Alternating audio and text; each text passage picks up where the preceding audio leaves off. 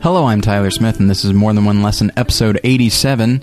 Wanted to say thanks to everybody that listened to last week's mini-sode, although it was hardly mini. It was almost a full hour in which we talked about 12 Angry Men, and we also we spent a surprising amount of time making predictions about this week's episode, which we will follow up on a little bit later. But first, I want to welcome in my co-host, Josh Long. Hi, everybody. Josh, how's it going? Well, it's going all right, Tyler. I'm here. Really, what else can I do? Well, I mean, you could be here. Nope, I can show up. Okay. That's it. All right. That's it. I'm just saying, like, being somewhere physically doesn't necessarily mean you're there emotionally. That's all I can give you.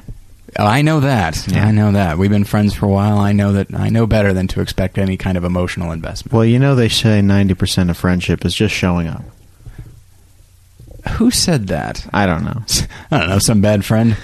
But, okay. Although that's a good portion of it. Just show up and, like, back when I would do plays and stuff, my friends would show up. Exactly. They would sit there, they would not applaud, they would often hated the show. Boo on a regular basis. Oh, yeah. But you know what? I appreciate that they were there. Exactly. So, all right, moving on. So that's Josh. Those of you that are new to the show, hi everyone. That's him, and that's what you can expect from him. That sort of. It's just more of this. Yeah. No real announcements to speak of this time around, except that in about 5 days from when this goes up, be on the lookout for Battleship Pretension, episode 334, I think, in which our buddy Josh is going to be a guest. That's me.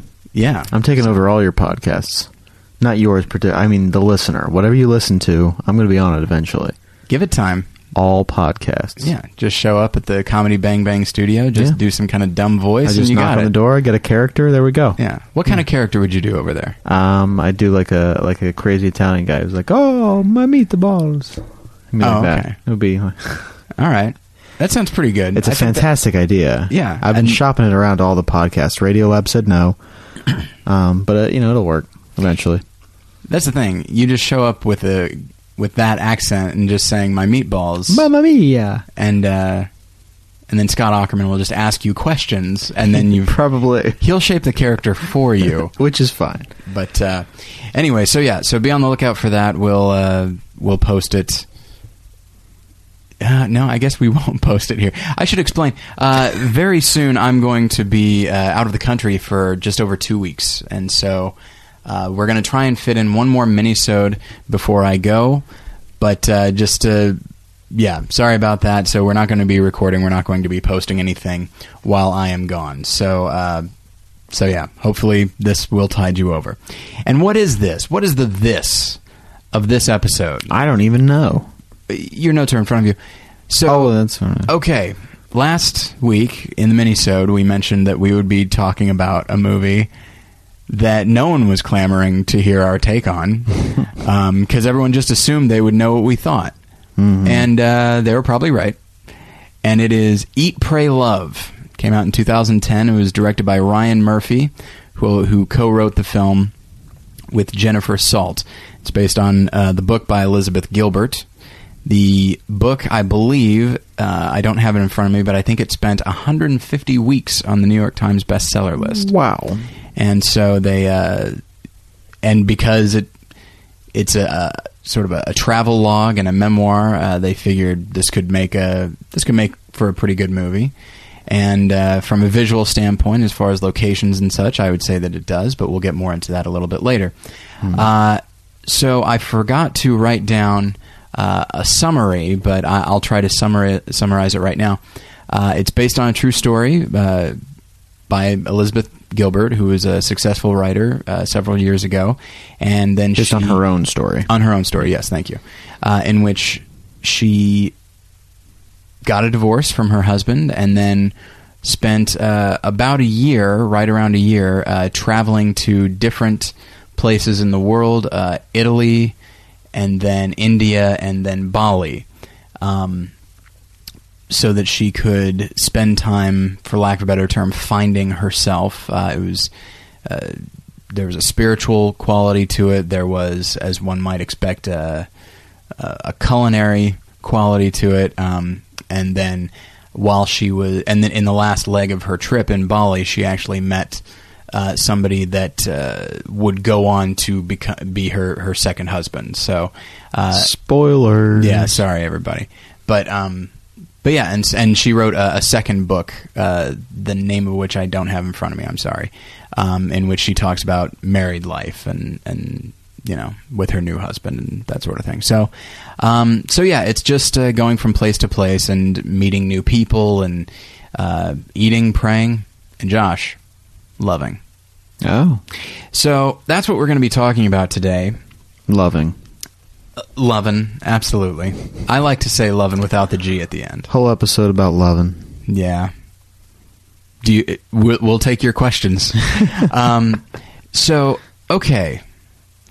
Anybody that listened last week, they knew that we made some predictions about what we would think of this film, because the film could be called a chick flick. I don't necessarily like that term. It did seem to appeal primarily to women.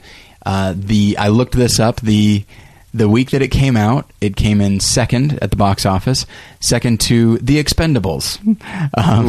So those are two very different audiences, clearly. That weekend, it's rare that you see a weekend that is like so split down the gender line. Oh, yeah. It's like not many women going to see The Expendables, not many men at Eat, Pray, Love. Yeah, I mean, I have to assume one gender or another either saw what they wanted or got dragged to something they didn't want to see.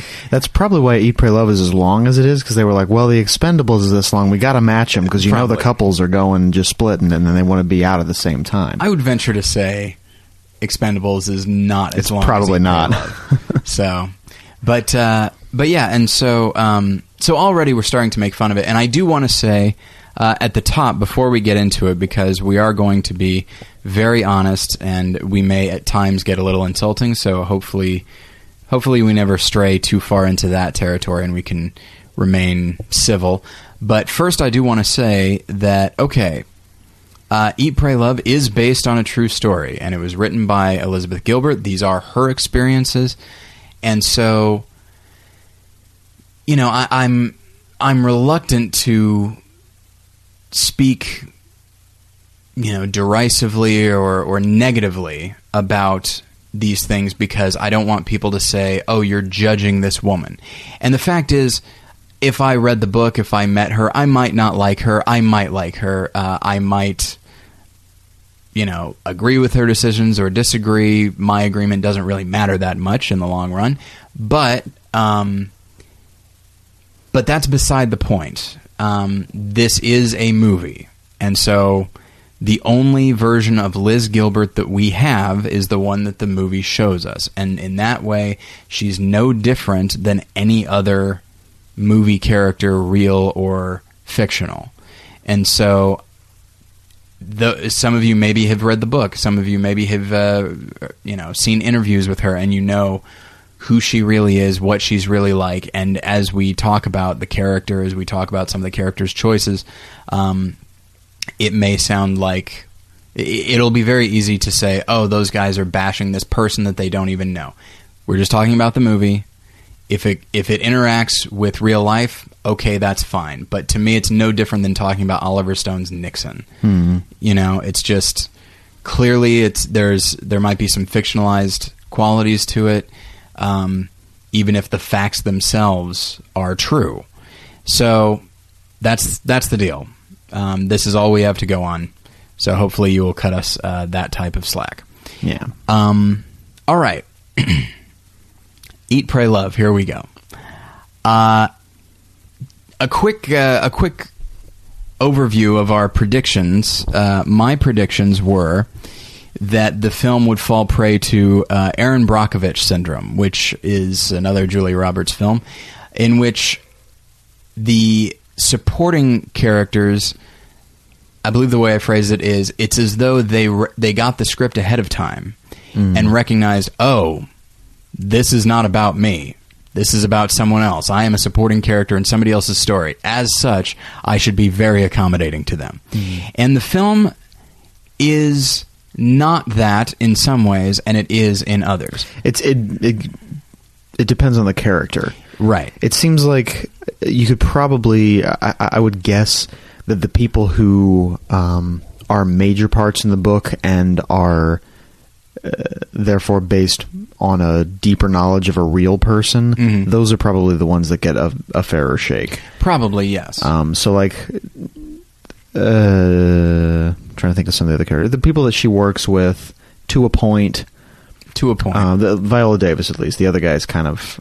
And even Viola Davis, who plays, I think, her publisher or something like that, somebody that she works with one way or another, she is accommodating, but she also plays the role of the woman who shows up and gives one line of advice that sounds very sage and all that. There's no real character there. So she is accommodating. She's not opposing our main character, but she is a function of our main character. Yeah, well, she does. I mean, I think she's a foil to her in at least that one scene. She says, like, you shouldn't do this because of this and this and that. Like, she does oppose her in that way, but not in a strong enough way to actually change the character's opinion. Right. It's not unlike in a film where you have a character who is saying a monologue, but you don't want to just have them say a monologue. So you'll occasionally have someone there to say, well, what about this? Just so that you could have the character. So that's why she's there, is to provide maybe the audience a voice. Yeah. Or like the janitor who pops out and says, hey, you guys can't go in there. And then it's totally ignored. Yes. Purely a function of the story. Yeah. But there are other characters. For example, Liz's ex-husband and her ex-boyfriend, and one of her other love interests. Where, frankly, I went in really expecting these guys to not be three-dimensional characters, to not be allowed to have feelings of their own. The only feelings that matter are hers. Yeah. That is not the case. We are allowed to see their pain. We are allowed to see their sadness and their reasons for doing what they do, and that is something that surprised me. That's good. Yeah. That is a very good thing. That's a huge step in the right direction for this film. But where it does fall into Erin Brockovich syndrome is smaller characters who show up and basically, for example, Liz will be at a local healer or something like that. This is the worst one in the movie, the one that you're bringing up. And so she got a cut, and so somebody is fixing her cut, and then this other woman bursts in. Absolute stranger. Yeah, total stranger. Bursts in and says, oh, there's and talking about her life and all that, and then she says, oh, hello. And then there's the briefest of introductions, and then she says, I'm having a big party tonight. You should come. And says you should come in the same way that, for example, if I was throwing a party, I would tell you, Josh, oh, you need to come. Like, we are old friends. Yeah. And I feel like, oh, you should be there. It's like, she doesn't know this woman. No. There's no reason that she should be there, except maybe, oh, random stranger, I'm having a party. The more the merrier. And you're one more person there. Awesome. But it's not that. It's this weird familiarity. It's as if they're friends already. And that tends to happen with a lot of the smaller characters that she runs into throughout the movie. They seem to want to instantly become extremely friendly with her. Yeah. Which just rings untrue. And it is most notable with a character named Richard, played by Richard Jenkins, who the character is kind of a series of cliches in the things that he has to say, but Richard Jenkins is a consummate professional and manages to turn those into a real character. But nonetheless, like, you just see him, making eyes at this woman, but not romantic eyes, more just general intrigue. And admittedly, this is in India. He's an American. He can tell she's probably an American. There's not a lot of them around, so there's probably that. Well, I would have given it more if there were fewer of them around, but there do seem to be a lot of white people there, yes. And anytime they're speaking American English. Right. So I feel like maybe the movie maybe if it had tried to be less diverse in that moment, it would have been better for the final product. Yeah, I mean, just the idea of being in a place that while you are comfortable there, it is still unfamiliar, and you still stick out, and then you see someone who's just like you, and it's like, oh, this is, here we go. But it's not that, and so he just comes over and immediately just makes himself very comfortable, and some of that is like a shortcut for the character himself to show that, oh, he's a very brash type of guy, and he's just going to say what he thinks and all that. But it also is just, it's as though just before the camera, just when the camera lands on him, you see him like he's flipping through the script, and then like throws it away and says, "Oh, okay, now's my time to talk to this woman." Right? Yeah. Oh, the star of the show. So the film does do it, and it doesn't. I'm very happy in the places that it doesn't fall prey to that. And we'll talk more about that a little later. So your first prediction, what was it, Josh? It was that Julia Roberts would have a moment where she dances in the rain. Were you correct? I was, in fact, not correct. You were not correct. That's too bad. So, Eat, Pray, Love, my apologies. Yeah. I thought there would be a dancing in the rain scene. You were incorrect. I was half incorrect, I feel like. So you're doing pretty good here, Eat, Pray, Love. Now, my next one is that Christian theology would be rejected in favor of Eastern religion.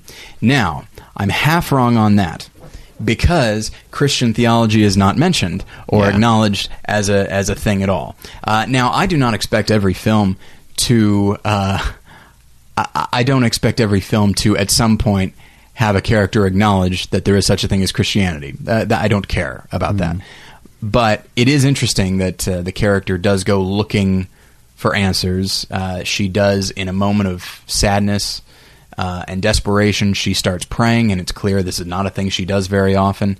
And then when she decides she wants to become a more spiritual person, it seems to me that no matter where you are or where you're from, if you are going to embark on a certain journey, your first instinct would probably be to go with what is most readily available and what is the most familiar, which in her case would probably be American Christianity or maybe Judaism or something like that. But she immediately finds, I'm not sure what you would call it. It was kind of a Buddhism type of thing, but it was also maybe like a Hinduism in there. Basically, there's a guru that she's following. I think it's closer to Hindu. It's probably closest to like Hare Krishna, which is not a super. It's not as popular as it was in the 70s in the American public scene, at least. But it seemed very similar to that, like the chanting and it has like, it might be something that's similar to Hare Krishna, but it's not the same. I don't know if it's called. Is it called Krishnaism or something? I don't know exactly. Yeah. I should know that. But and it should be noted, I feel kind of bad that I'm a little vague on the details, but at the same time, the film itself was vague on the details. Yeah, the film is vague on exactly what it is. It's some brand of Indian, probably Hinduism, because they do. I think Hinduism, because I think they mentioned Ganesh. They reference some of the gods of the Hindu mythology, the Hindu system. Yeah, and I just remember that. So I'm half wrong on that, but I'm not thrilled that I'm wrong. It doesn't necessarily mean the film is doing something right. I would have liked to. And again, it's based on a book. Maybe in the book she addresses more directly why the stuff that most people would be familiar with. When what is it? Is it Crimes and Misdemeanors or Hannah and Her Sisters, when Woody Allen goes entertains various religions? I think it's Hannah and Her Sisters, because I've seen Crimes and Misdemeanors more recently, and that I remember that, but it seems more distant to me. Okay, I think it might be Hannah and Her Sisters, and so so even a character like that who actively rejects a lot of these things, even he gives these things a try, and so whereas with her, we just see her immediately jump into this thing, this very vague, amorphous type of belief. But we'll talk more about that a little bit later. Your second prediction, what was it? It was that there would be at least 5 moments in the movie where I would groan because of a line or development. Yeah. If we're talking straight up groan, I think that wasn't true. But there were enough moments when I was frustrated or would slap my forehead or something like that. So I think once I remembered what my prediction was, I was like, I feel like if I groan now, I'm doing it on purpose. So I kind of ruined my own prediction. There were probably more than 5 moments throughout the movie where I thought no one would ever say that. That's ridiculous. That I don't know. And I hate to... Those sound like dismissive criticisms, but in the midst of a film, especially when you are really trying to get on board with that film, then when I think it has somebody say something, that most of Richard Jenkins' dialogue is ridiculous. Yeah. And I think they're trying to make him endearing, but... It comes off as he comes off as a buffoon or something until you get into a little bit of the meat of his personality. Yeah, he speaks in these dumb aphorisms that no one would ever use, and that I've never heard before. And it's I think it's just lazy writing is the best I can. Yeah, say. It absolutely is, and that's the thing is, I'm even kind of okay with some movies having characters who just sort of spout this kind of pop psychology and just kind of general philosophy just in the most quotable way possible. I'm even kind of okay with that. I don't necessarily like it, but I'm okay with it. But this is supposed to be reality. Yeah. This is supposed to be her story. It's supposed to be the world that we all live in. And I feel like nobody... And you know what? Maybe people feel like that's what we do on this show. Hey, but maybe you know so. what? Some of our episodes are 2 hours long. We clearly do not sum things up in a single sentence. Yeah, and I don't know. Maybe that isn't a problem for some people, but it definitely was for me. And then I think there's a couple. And I mean, we'll get to more of the specific things that we didn't like about it, I guess. But there were.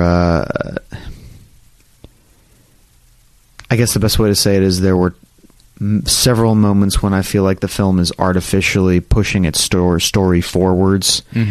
Part of that maybe because her journey takes place over a year. There would have to be a lot of developments. A lot of these characters or people that she becomes friends with in real life, that those would develop slowly over time.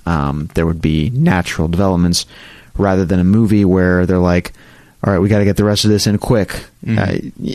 It's a long movie. It's over 2 hours and 20 minutes. Yeah. Or maybe right around. It's right around there too. 2 hours and 20 minutes. And so even with that length, they're stretching to try and like pack all these characters in and get enough with these characters. But it's too much. It's trying to do too much in I guess not the best format for telling how these stories. I'm glad you said format because I was just about to ask. Themes aside, I mean, the film explores a lot of things in a way. First off, the things that it explores, I'm fine with exploring, but I think the conclusions that it comes to are incorrect. But that's actually beside the point. The question I was going to ask is, do you think this film would have made a better documentary than a narrative film with actors and a script? Yeah, I think so. Yeah, because I think then it gets to the reality of these places a little bit more, which I think is something that we'll talk about in a little bit. A bone that I had to pick with it, but also it doesn't feel like it's beholden then to a certain narrative. It doesn't have to force a narrative upon this character. It just would happen naturally. And the weird thing is, there is already a natural narrative. It's somebody who spent a certain amount of time going to different places and ostensibly absorbing aspects of the culture and meeting people. That's a story. Yeah. There is a narrative to that. And yet somehow Eat, Pray, Love... And it's something that really happened, and yet somehow Eat, Pray, Love feels artificial. And turning it into this like chick flick movie type of narrative... It just loses a lot of its. I would imagine, having not read the book, I would imagine the book is a lot more insightful, even if I don't agree with the conclusions of the character that the writer comes to. I would have to assume that the book is more insightful and is more thoughtful, and just comes off as more natural. Like we already talked about these characters that pop in for no reason and are her best friends all of a sudden. Yeah. That every time one of those things happens, that's a grown moment for me. It reminds me a lot of the movie The Blind Side, in which you have an interesting story, but they just feel the need to make it as accessible as possible, and in doing so, I think they compromise the integrity of the story itself. I mean, what's his name? Michael Orr from Blind Side. I mean, he saw the movie, the real guy, and he said, and in an interview, first off, he had tremendous good humor, and he just said, "Well, look, I knew how to play football. This wealthy suburban wife did not teach me how to play football." He's like, "I was a little sharper than the film made me seem." And then he said, "But I guess I understand it's a movie, you know?" Yeah. And it's just, and so there are a number good for him. Like, yeah, that's a fantastic attitude to have about a movie that really doesn't have a lot of respect for that character. Yeah, and it makes me wonder, I mean, if you were one of these people, like there's a girl that Liz meets in India who is arranged to be married and all that, and so she approaches Liz, not unlike the Richard character. She just shows up and starts talking, and conveniently enough, a lot of her issues about an arranged marriage are very similar to Liz's views on marriage in general at that time. And I found myself wondering, it's like, I don't know if that girl is based on anybody, but if she is, I wonder if she were to watch this movie, would she think, that is not how I am, and that is certainly not how we started talking. I look like an absolute crazy person walking up to a stranger and just unloading my problems. But yeah, so, okay.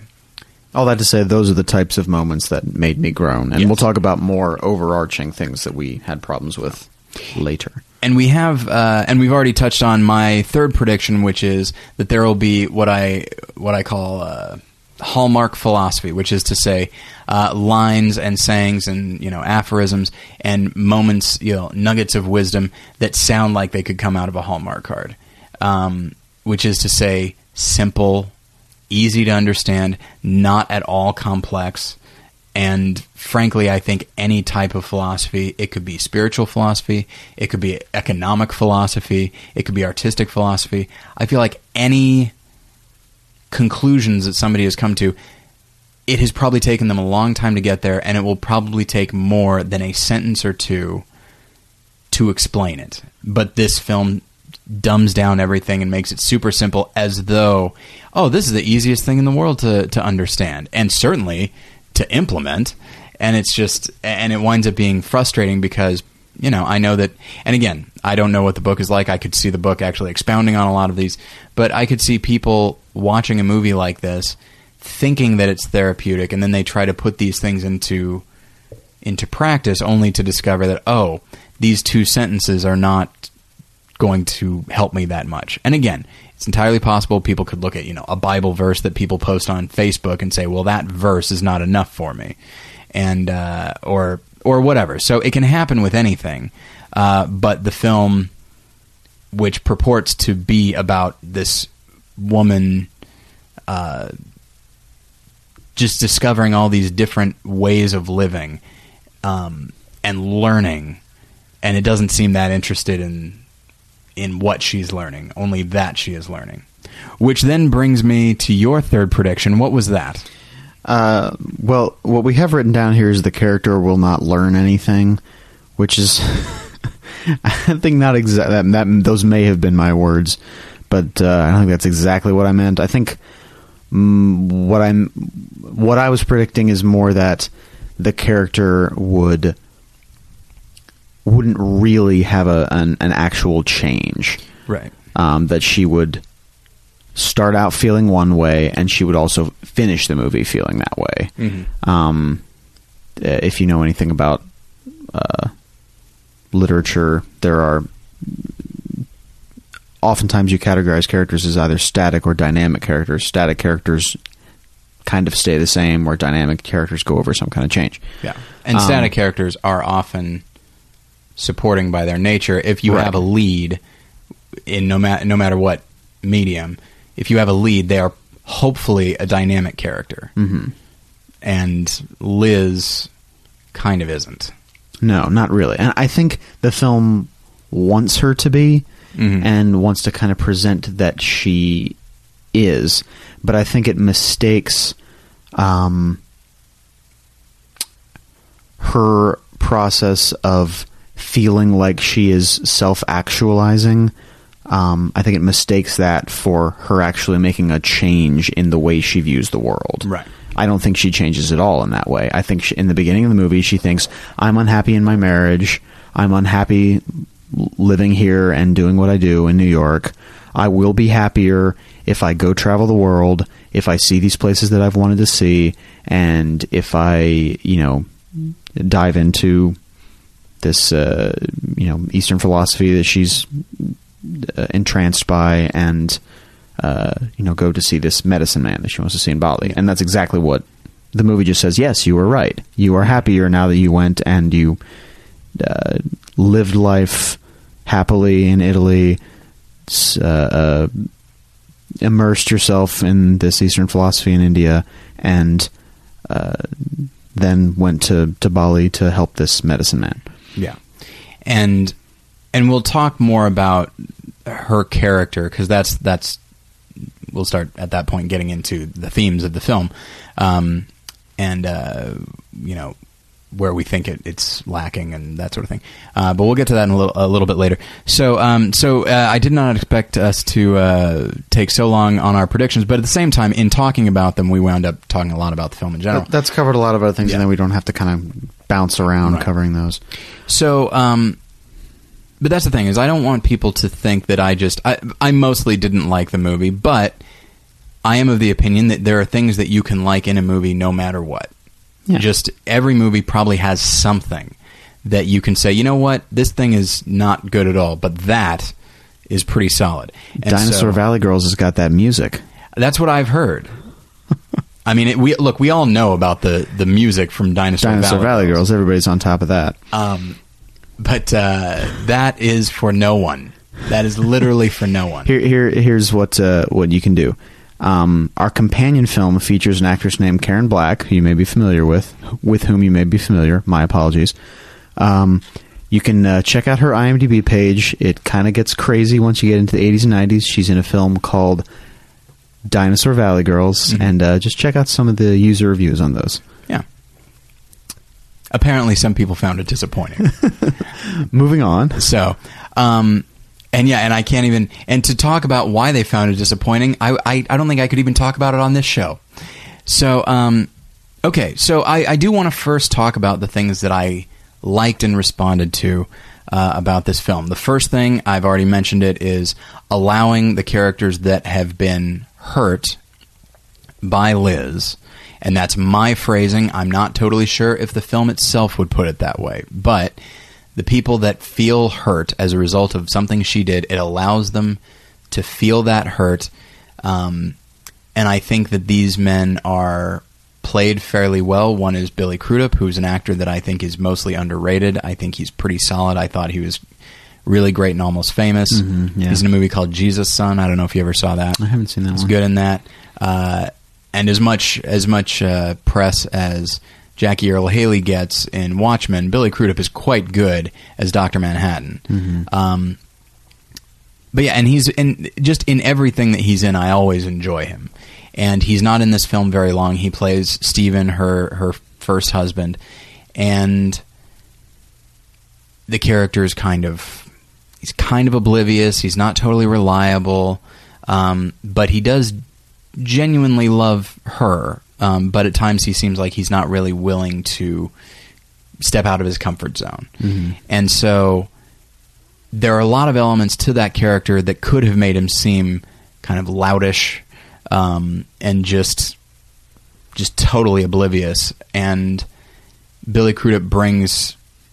real humanity to that character. James Franco plays the guy that she gets with after her marriage is over, and that's a character that, you know, he's kind of hippy dippy. He's, you know, an actor who may or may not be good, and the film doesn't give him a lot to do. There are moments where he seems very selfish and very moody and all of that, and yet James Franco still makes that work. So a lot of the performances are good.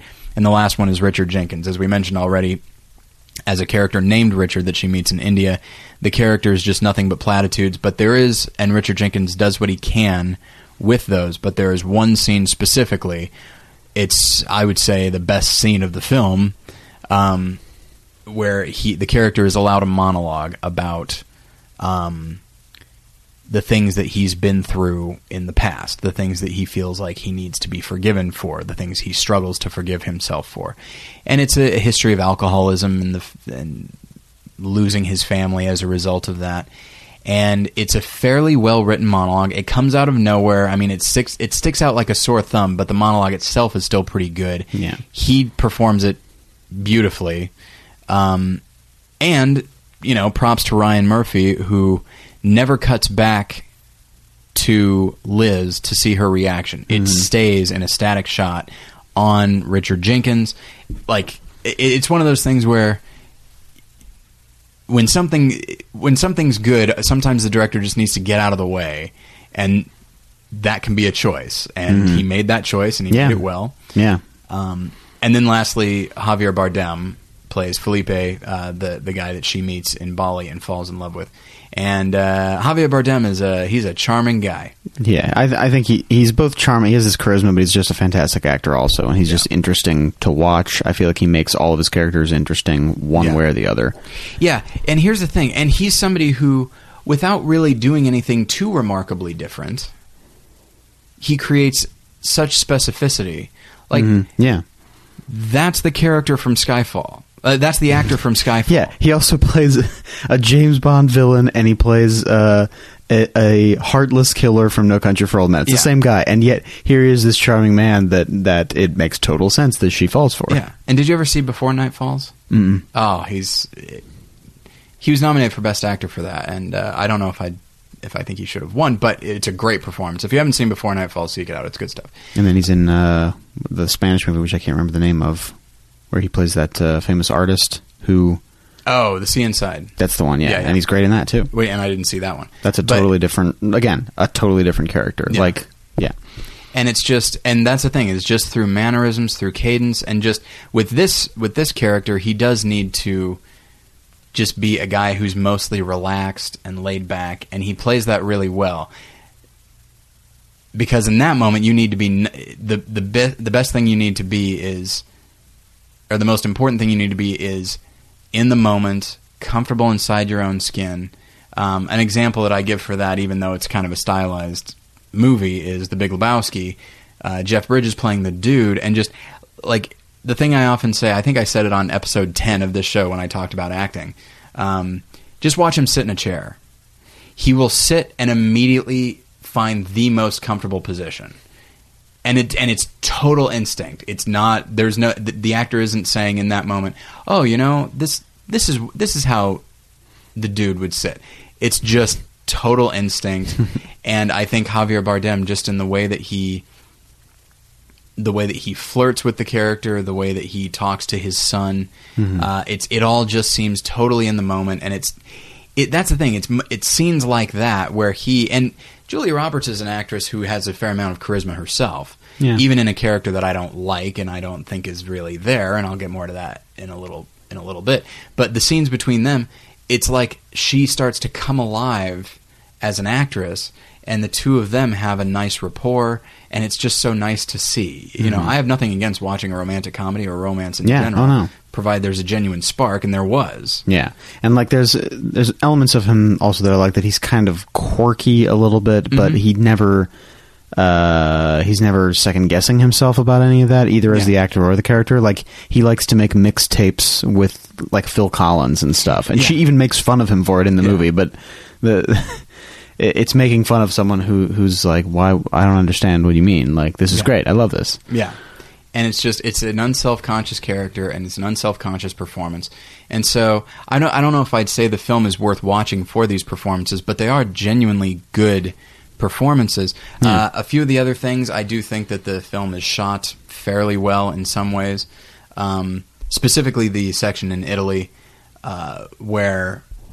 So listeners of this or Battleship Pretension probably know about my super tasting, in which there's a lot of food, specifically anything with any kind of spice, that I have a hard time eating. And that often means Italian food. Not that it's remarkably spicy, but it can be. And so I tend not to like Italian food, but the film shoots the food so well that part of me's like, I wish I wasn't me in this moment. I just wish that I could really go for some of that. And even as she's eating pizza with toppings, I'm like, I would never like that. But it's like, but you know what? It does look really good. And that's something that the film needed to accomplish in that moment. Yeah. It needs to look as good as possible, and it does. And the city itself looks really good. I think they sort of get, once again, the filmmaker, I think, gets out of the way of the natural beauty of a place. Yeah, when it hits the moments of being like a travelogue, whether or not it fits with the tone very well, which I think a lot of times it doesn't, but it's still, that part is shot well. It's still pretty to look at. It's still interesting to watch. Yeah. And you can easily make that stuff boring. Oh, yeah, absolutely. And I'm trying, and make it just seem very flat, and who cares? I'm trying to think of the other things that I like about the movie. There isn't much. But the stuff that I've mentioned already is, a travelogue film needs to look good, and it mostly does. In a road movie, which is what this kind of is, the supporting characters need to be interesting and played well, which a number of them are. And we need to have a sense of who they are, and we have that as well. And so there are definitely good aspects to the film, and I will acknowledge those. And the film is, in its goals, it is somewhat ambitious, which is no small thing. But the more ambitious you are, the further, the farther you have to fall. The bigger they are, the harder they fall. Yeah, and so those are. So, is there anything that you liked about the film that I have not mentioned yet? I don't think so. I think we covered all the things that I enjoyed. Okay. So, I don't necessarily want to get into all the things that I dislike, because I filled several pages of notebook paper with that. And I want to try and boil it down to a few key things. There's probably like 4 major things, I would think. Do you know what they might be off the top of your head? I have thought of at least 3 of them at separate times. Okay. And I think... well, we'll go through a few of them, and we will end with the character of Liz. That's I was thinking the same thing. Yeah. Well, okay. Let me think what I want to start with then, because I'm thinking of different aspects of the character. Okay. That I don't like, but I think probably it's best to describe it all as one thing. Yeah. So I'm not trying to reorganize it in my mind, for how to go about that. What were some of the things we talked about in the groan moments? I'm trying to remember that now. Well, I will lead with something we've already touched on a little bit, which is just and I know it's going to be very easy to say, like, oh, well, Tyler's a Christian, so he has a problem with this, that, or the other thing. You know what? Maybe if I wasn't a Christian, I wouldn't have a problem with the film's version of spirituality. So it's entirely possible, but I am, and so I don't know. But what I will say is I feel like it doesn't matter what religion you believe in. I mean, I think it matters in the long run, but in this moment, it's if a film treats your religion the way this film treats, I'm going to go ahead and say Hinduism, I feel like you would be insulted. It's just... And again, movies are I've said it in past episodes, it's hard to show faith of any sort in a movie. in a visual medium where unless you feel like unless you want to have a visual representation of God, which is a hard thing to do as well, you're based at that point. You have to base it entirely on good writing, good performances, and a confident director who knows when to cut, knows when to stay, and that sort of thing. And so this film mostly does not have that. And I don't feel like it's a director who feels like there is a lot to this more than any more than there would be to like a self-help book, any more than there would be to a Chicken Soup for the Soul. It's kind of a just sort of an attitude that's like this is a comforting thing, and that's all there is to it. So, and that's the thing is what's infinitely more cinematic is her relationships with men, and so the film spends a lot of time on that. And the film even knows that to a point because it kind of opens with that. In the opening monologue, she's talking about relationships, and it keeps coming up, and people are asking her like, "Why don't you have a man?" And and that's the thing is, so the title is Eat, Pray, Love, and it is structured, and the story is structured that they are all equally important. They are all central to her journey. I got the eating part. That whole section and her and letting herself go and enjoying the food that she's eating and not being, not counting calories or carbs or anything like that. That is very palpable. We get a strong sense of that. The love part, we get a very strong sense of that because she's going back and forth with another character.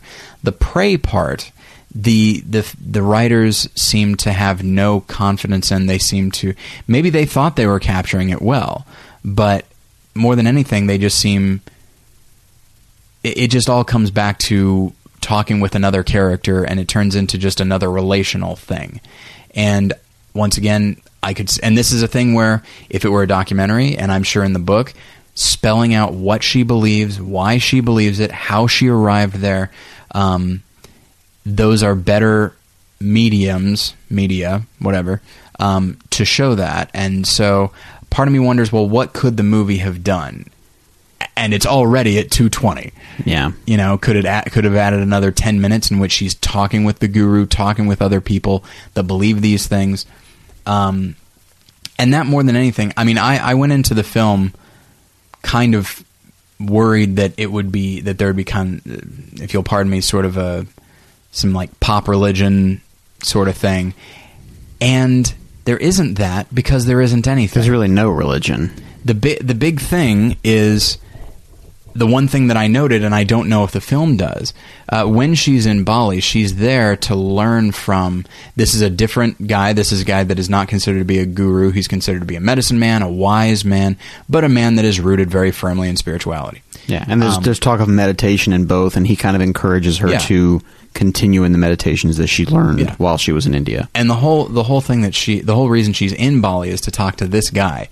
But then she meets Javier Bardem, and there's a scene in which they're hanging out, and she mentions, and they're enjoying themselves, and she mentions, I haven't gone to see this guy in 2 weeks. And then when she eventually does go to see him, it's been even more time. And it's clear at that point, it's like, okay, so she hasn't been meeting this guy. She hasn't been meditating. She's been with a man. And that's when you realize that for this character, whether the film knows it or not, whether she knows it or not, religion just seems to be what she turns to when she doesn't have a man. The placeholder instead of a relationship. Yeah. Which is something that actually the Viola Davis character mentions early on. Yeah. And so maybe the film is more aware of it, but I feel like it loses any hint of that. I think it views that whatever her spirituality is to be a totally positive thing all the time, even though it is totally nondescript, it's completely vague, and she kind of drops it the minute she finds a guy. Yeah.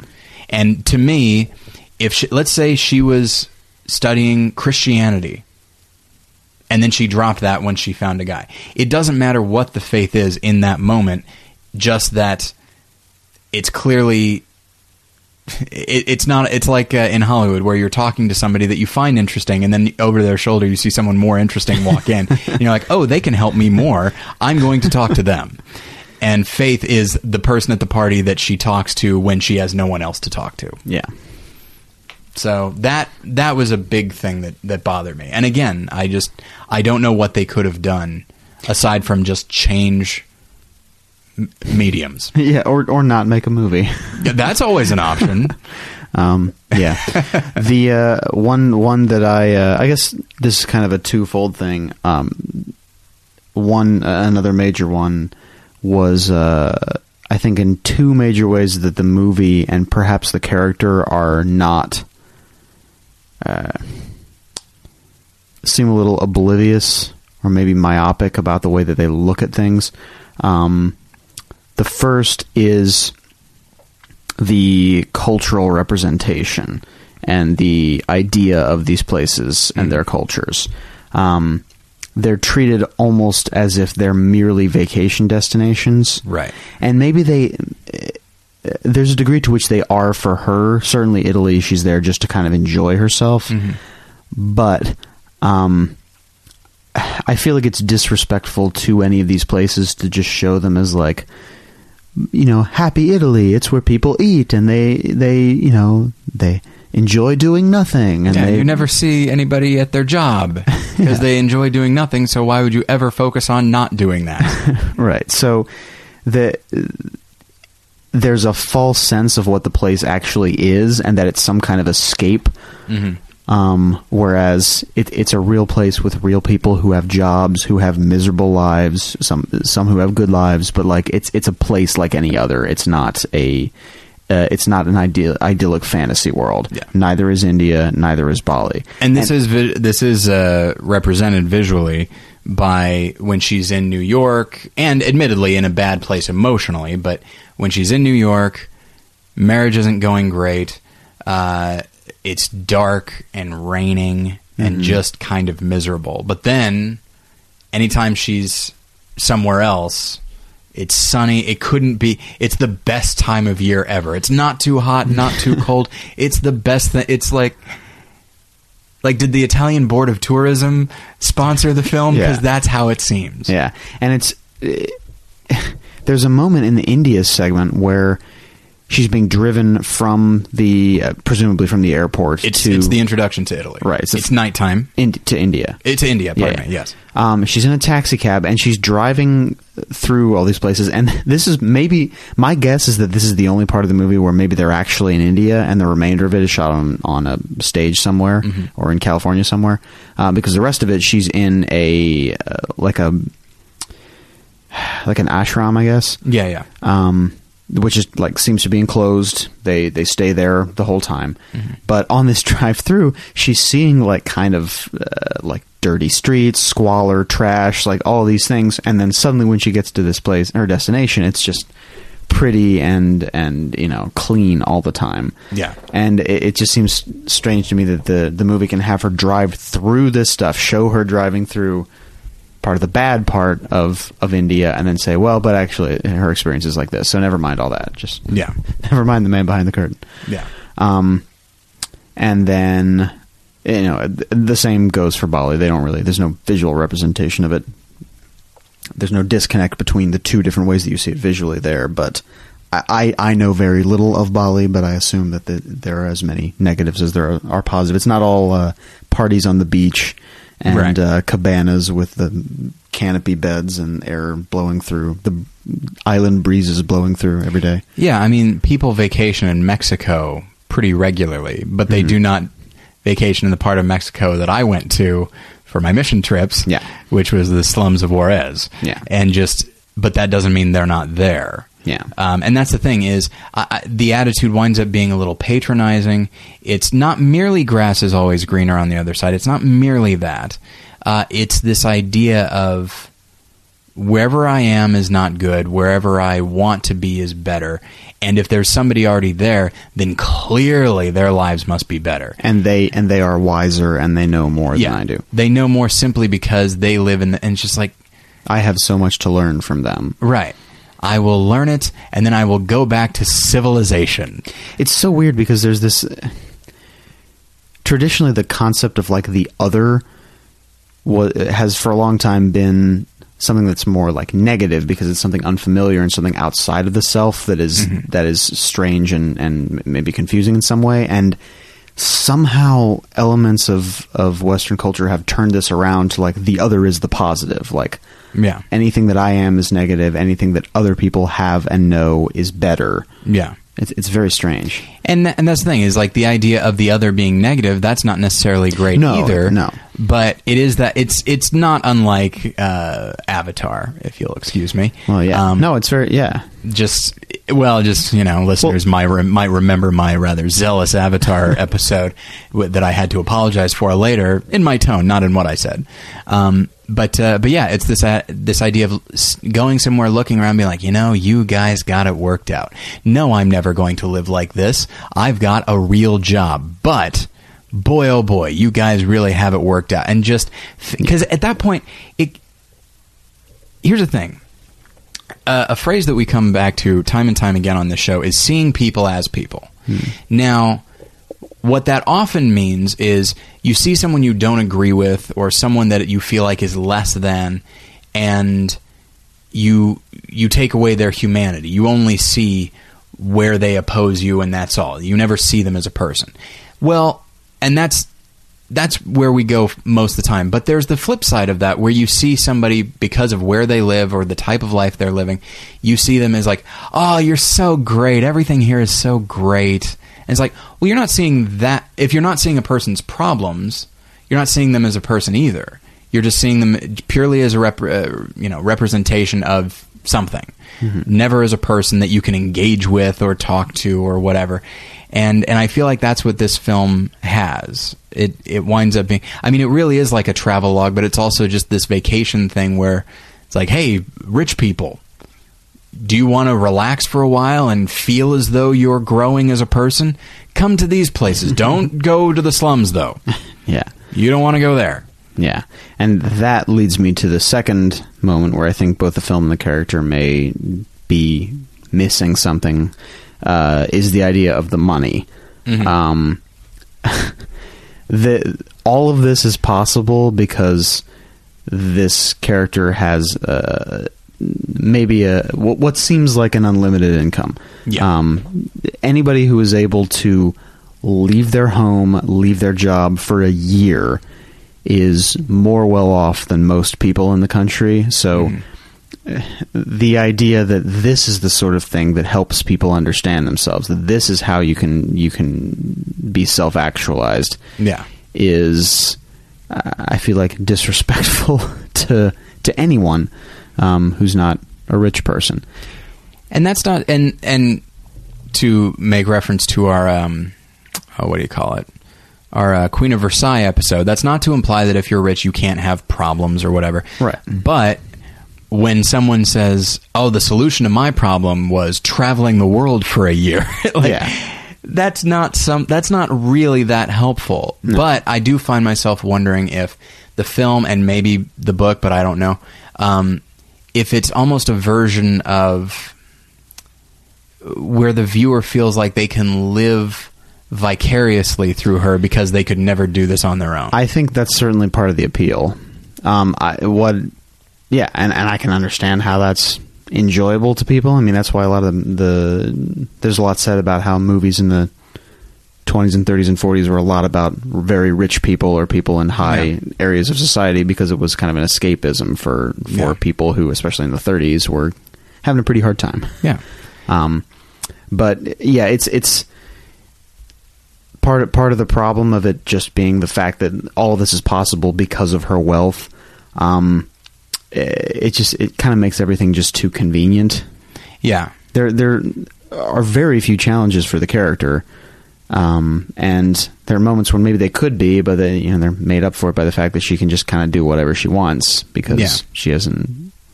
And the fact that if things ever got to fill in the blank, to this or that, something that she doesn't like, she can always just get a plane home. And that's one of the other things. And I guess this doesn't, I was thinking this connects to the character, but I guess it's separate. The stakes in this movie are so low. Yeah. Like, there is nearly no risk for her.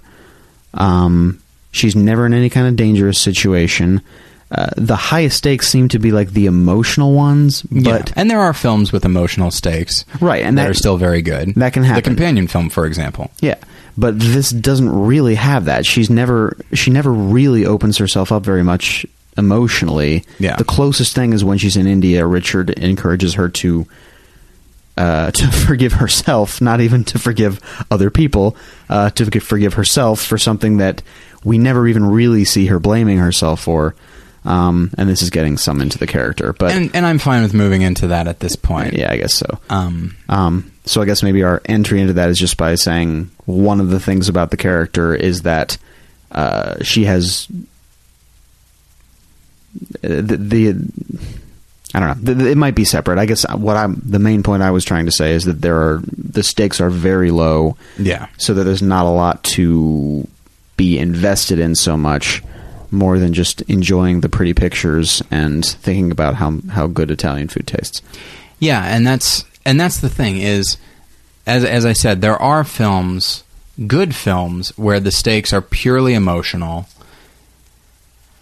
But what is often necessary from an artistic point of view in those films is a truly dynamic but also an interesting main character. And the thing that... So you and I talked pretty extensively about the movie after we finished watching it. And one of the things that I wrote down, because there's a scene between her and Felipe there at the end. And as I said, the two actors have chemistry. But when we see that Felipe is willing to do, anything he can, he's willing to make sacrifices for this woman, he's willing to do all this, and that he loves her and all that sort of thing. The thing I wrote down in my notebook was, this character, Liz, is a blank slate. I don't know why anybody would love her. Now, she does run through the gamut of emotion. She has sadness, she has anger, she has happiness, humor. She has all of these things, and yet I don't know her. Yeah, and none of this, with the possible exception of the humor, none of those emotions are ones where we're really on board with her or understand really why she feels that way.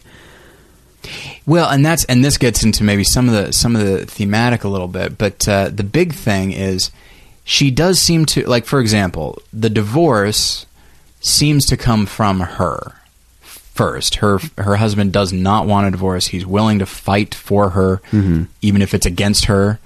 And he certainly is not perfect. He is rather oblivious, and he's rather unaccommodating. But he also does claim a very devout love of her. But that's neither here nor there. So the divorce does come about as a function of her. She knows that she is hurting him. And then when she breaks it off with her boyfriend after that, James Franco, she initiates that ending as well. And she's always aware of the hurt that she's caused these men. And she seems to regret it, but never so much that she questions the rightness of her actions. Yeah. Not unlike a parent who like has to, punish their kid, like spank their kid, and they say, "This hurts me more than it hurts you." And I understand why a parent says that, because they don't enjoy doing this thing, but they recognize it as necessary. But when it comes to a relationship between two adults where there's no abuse involved, there's maybe some neglect, sort of, perhaps, I'm not sure. Like emotional neglect, I don't know. But like at that point, necessary is a very subjective term. Definitely. And even the neglect thing, I think you could just as easily make a case that she's being neglectful in either of those relationships. Certainly towards the end of them, yes. Yeah. So I guess the idea there is she breaks off these relationships, but we don't really understand why she does either of these things, and we're not totally on... I am never on board with her when she makes these decisions. No. I guess you might be able to make the case that it's because I'm thinking of it from the man's perspective, being a man. Yeah. but I really don't feel like the movie does a lot to show us why she's unhappy with these people. It's just to show us that she's unhappy with these people, which I don't think is enough. And it almost reminds me of I've been making a lot of analogies. I apologize, but it almost reminds me of, and you've seen numerous scenes in films and on television, maybe in life, of this, where somebody is they've done something wrong and they're crying, and somebody says, "Are you crying because you regret what you did, or are you crying because you got caught?" You know what I mean? And it does seem to be that thing of like, they're crying because they have to face the consequences of a choice they made. Yeah. And they regret the decision because of the consequences, not because of the decision itself. Their regret only goes back so far. Yeah. And I feel like more than anything, she's like, oh, I just wish that I could have broken it off and it didn't hurt anybody. Yeah. Because then I could feel great about my decision. As it is, I still would have made it, but I'm regretting that this had an impact on other people. Yeah. There's a line that I wrote down. I didn't want to hurt anybody. I just wanted to slip quietly out the door. And that's talking about when she wants to leave her first husband. Yeah. And it's, that's the idea, is that she doesn't want to hurt anybody, but it seems much less because she feels for them. Yeah. And more because she doesn't want to feel like the bad guy. She never wants to feel like the bad guy. Right. And if she feels guilty at all, then that's just going to sour her experiences. And that's ultimately the movie's conclusion, is that you shouldn't feel bad about it. You should forgive yourself, and then you can just feel okay with what you do. Yeah, and I wish I had written this down, but it's like, if you feel bad towards somebody, like you've let them down, you've disappointed them, you've hurt them, whatever, that part of the forgiveness is send light and love their way and then drop it. Mm-hmm. And here's the thing. In Christianity, we do believe that there is room for self-forgiveness, that you should not hold on to your own mistakes, your own sins. But at the same time, if you have hurt somebody, there also is, I feel, an obligation to do whatever you can to, because there are real-world consequences. There are spiritual consequences and real-world consequences. Through salvation and Christ's sacrifice, we have managed to avoid the spiritual consequences. That doesn't mean that there are none in the real world. And in the real world, we have to deal with them. And so if we've hurt somebody, we have to try to do whatever we can to make the hurt less, whatever that might mean in any circumstance. And it may not be something we're able to do, but there should at least be an effort. And certainly with her husband, there is no effort to resolve, to reunite any ties or anything like that. When you think about it from an outside view, somebody who hurts people and then, in theory, sends light and love their way and then moves on, from a practical standpoint on the outside, looks a lot like a sociopath. Yeah. Like, just because you because you've made peace with it within yourself, if you've hurt these people and then you just think you can make peace within yourself about it and then move on, that's a terrible person. Yeah, and there's a scene where when she's leaving her boyfriend and she's going to go to... she's going to go on her trip. Yeah. And there are scenes in which he feels as though she's smothering him because she got into this relationship right after her marriage ended, and so yes, she probably was a little codependent on him, and so but he's kind of maybe a little rude about it. I mean, it definitely sees in that moment her point of view, not so much his. But anyway, as she's going to leave, he's really upset about it, and he says, he says this it's James Franco, so of course it's charming. He says, "If you stay, we'll have Indian food every night," because he knows she's going to India. And she says, "You never asked me to stay." And then she gets in a cab, and then she just says, "Go, go, go." I think that's supposed to be felt. I think we're supposed to feel like that's an empowering moment when really it's kind of petulant. Yes, it is. It's saying, yes, I recognize I recognize you're trying to make things better now, but it's too late. And then, to me, it seems interesting that she says that, gets in the cab and says, go, go, go, as if to say, all right, I don't want to be faced with the sadness that my lack of forgiveness of other people is causing. Now, if you'll excuse me, I'm off to forgive myself. Yeah, I don't want to deal with my actions and the consequences they might bring.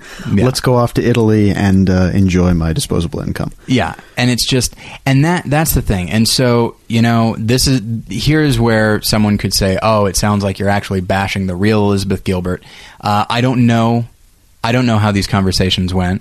It's likely that she doesn't remember how they went. I don't say as a function of her, but when's the last time you remembered word for word an important conversation you had? I don't remember what I just said, and so so I don't know how this went down. Yeah. All I know is the movie. And in the movie, this character is, if you'll pardon me, emotionally monstrous. And at the end of the film, I don't have this in front of me, but at the end of the film, when she has found happiness, it cuts to her ex-husband, and you see him walking down the street laughing with his new wife and his new child. Mm-hmm. You see her ex-boyfriend on the stage getting applause and smiling and happy, and it's like, oh, they wound up happy too. So it's fine. You don't have to feel bad. And what I wrote down was, everybody winds up happy in spite of Liz's best efforts. And it's that's just a happy coincidence if that's the reality. Yeah. Like, it's not as if she did anything that made those situations better. Yeah. It could be that in reality, it could have been that James Franco's character is going to be unhappy for the rest of his life. Yeah. It could be that he enjoys that applause, and then he goes home to an empty apartment and starts crying. He goes home and Strojak's playing and he hangs himself. Yeah. Or what's just because you show us that, well, Billy Crudup turned out okay. He ultimately got what he wanted. The only reason that's happening is because the movie decided that happens. Like, there's no rationale to say that this is the logical conclusion because of what happened in this movie. It's just kind of a I don't know if that might be a Deus Ex Machina. I don't know. It feels like it. I mean, it's just, I don't know. It's almost like, it's like in Murder Ball. Did you ever see Murder Ball, the documentary? No. So it's quadriplegics who... I get it mixed up with Rollerball. That's a very different film. Yes, it is. Murder Ball is an Oscar-nominated documentary about quadriplegic rugby in the...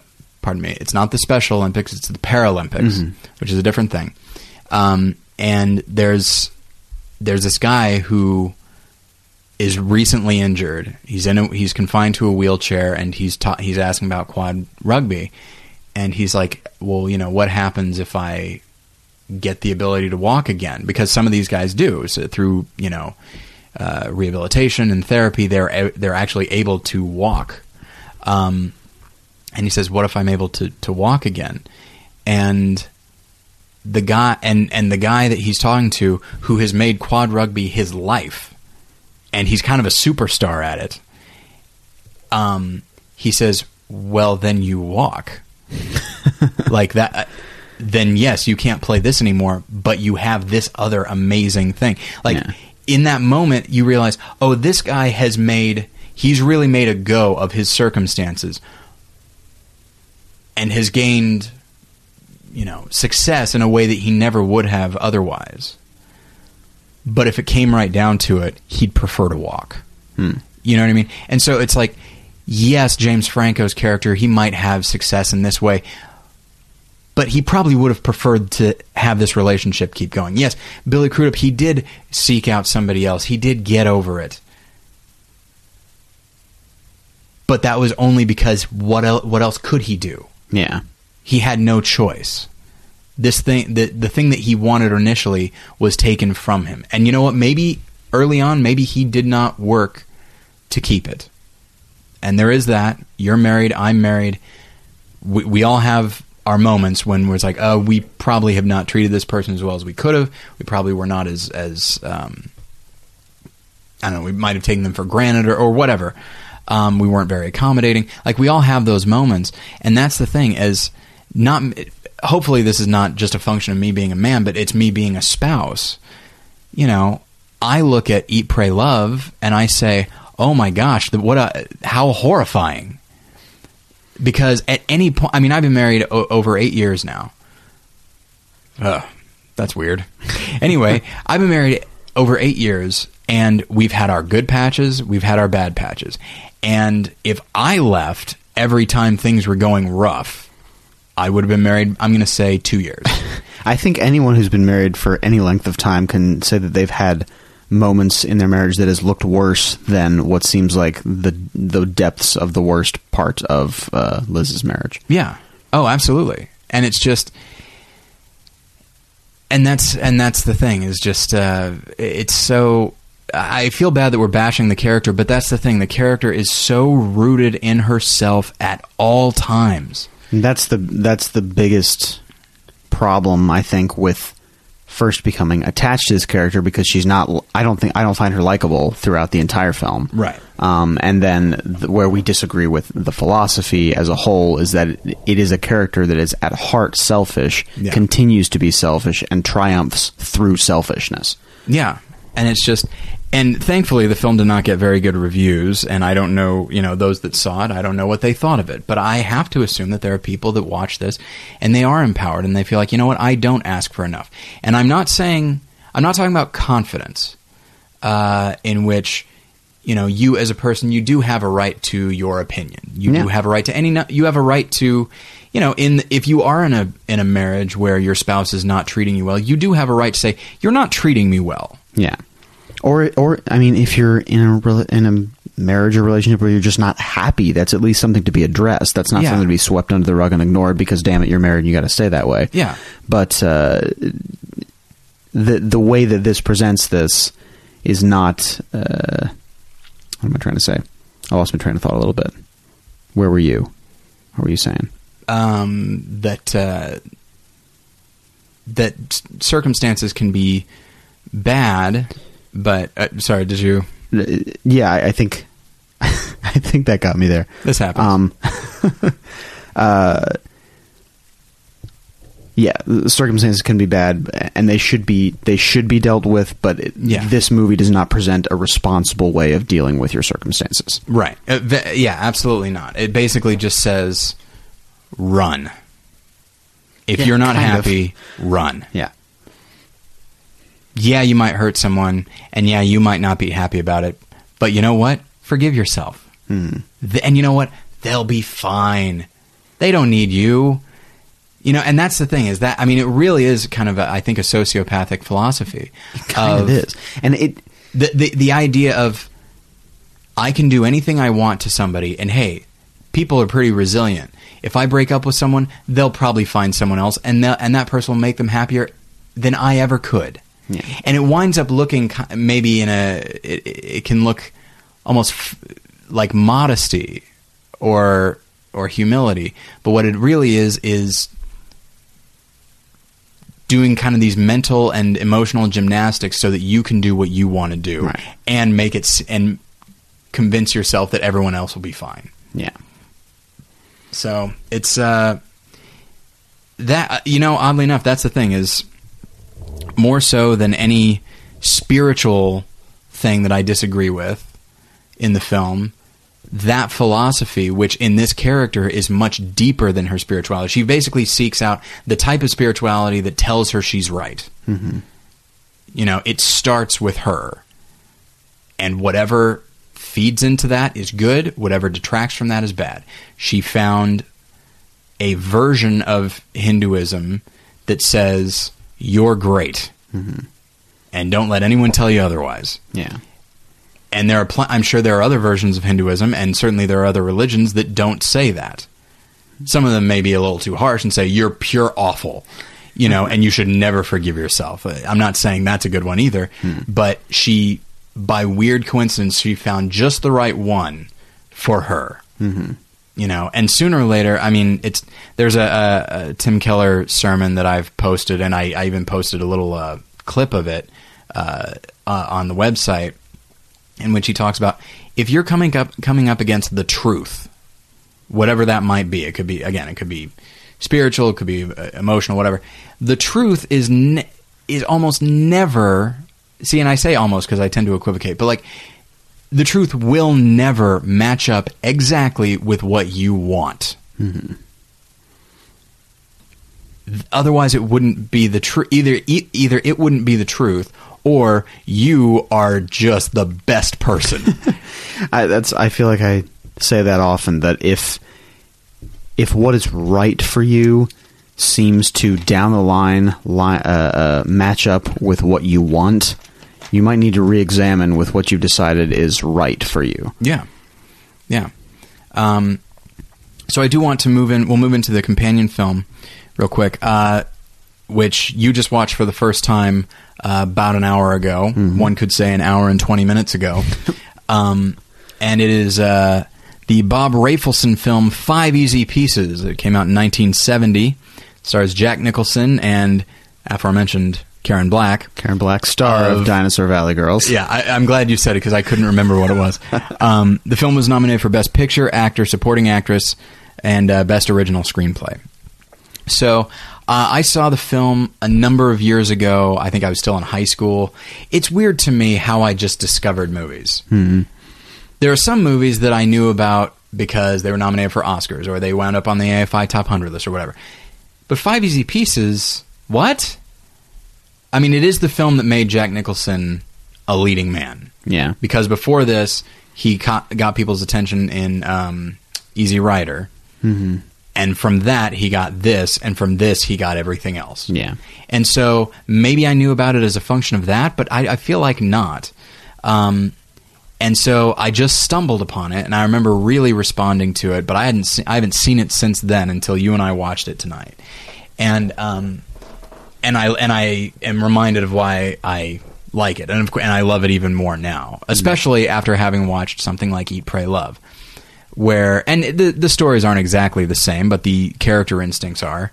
And so the story here is there's just this guy working in the oil fields of, I'm going to say the Bakersfield area. I believe 5 Easy Pieces was shot around Taft, California, my hometown. Yeah. Like I thought Texas because there are some southern accents. It's the oil fields, but then I remembered.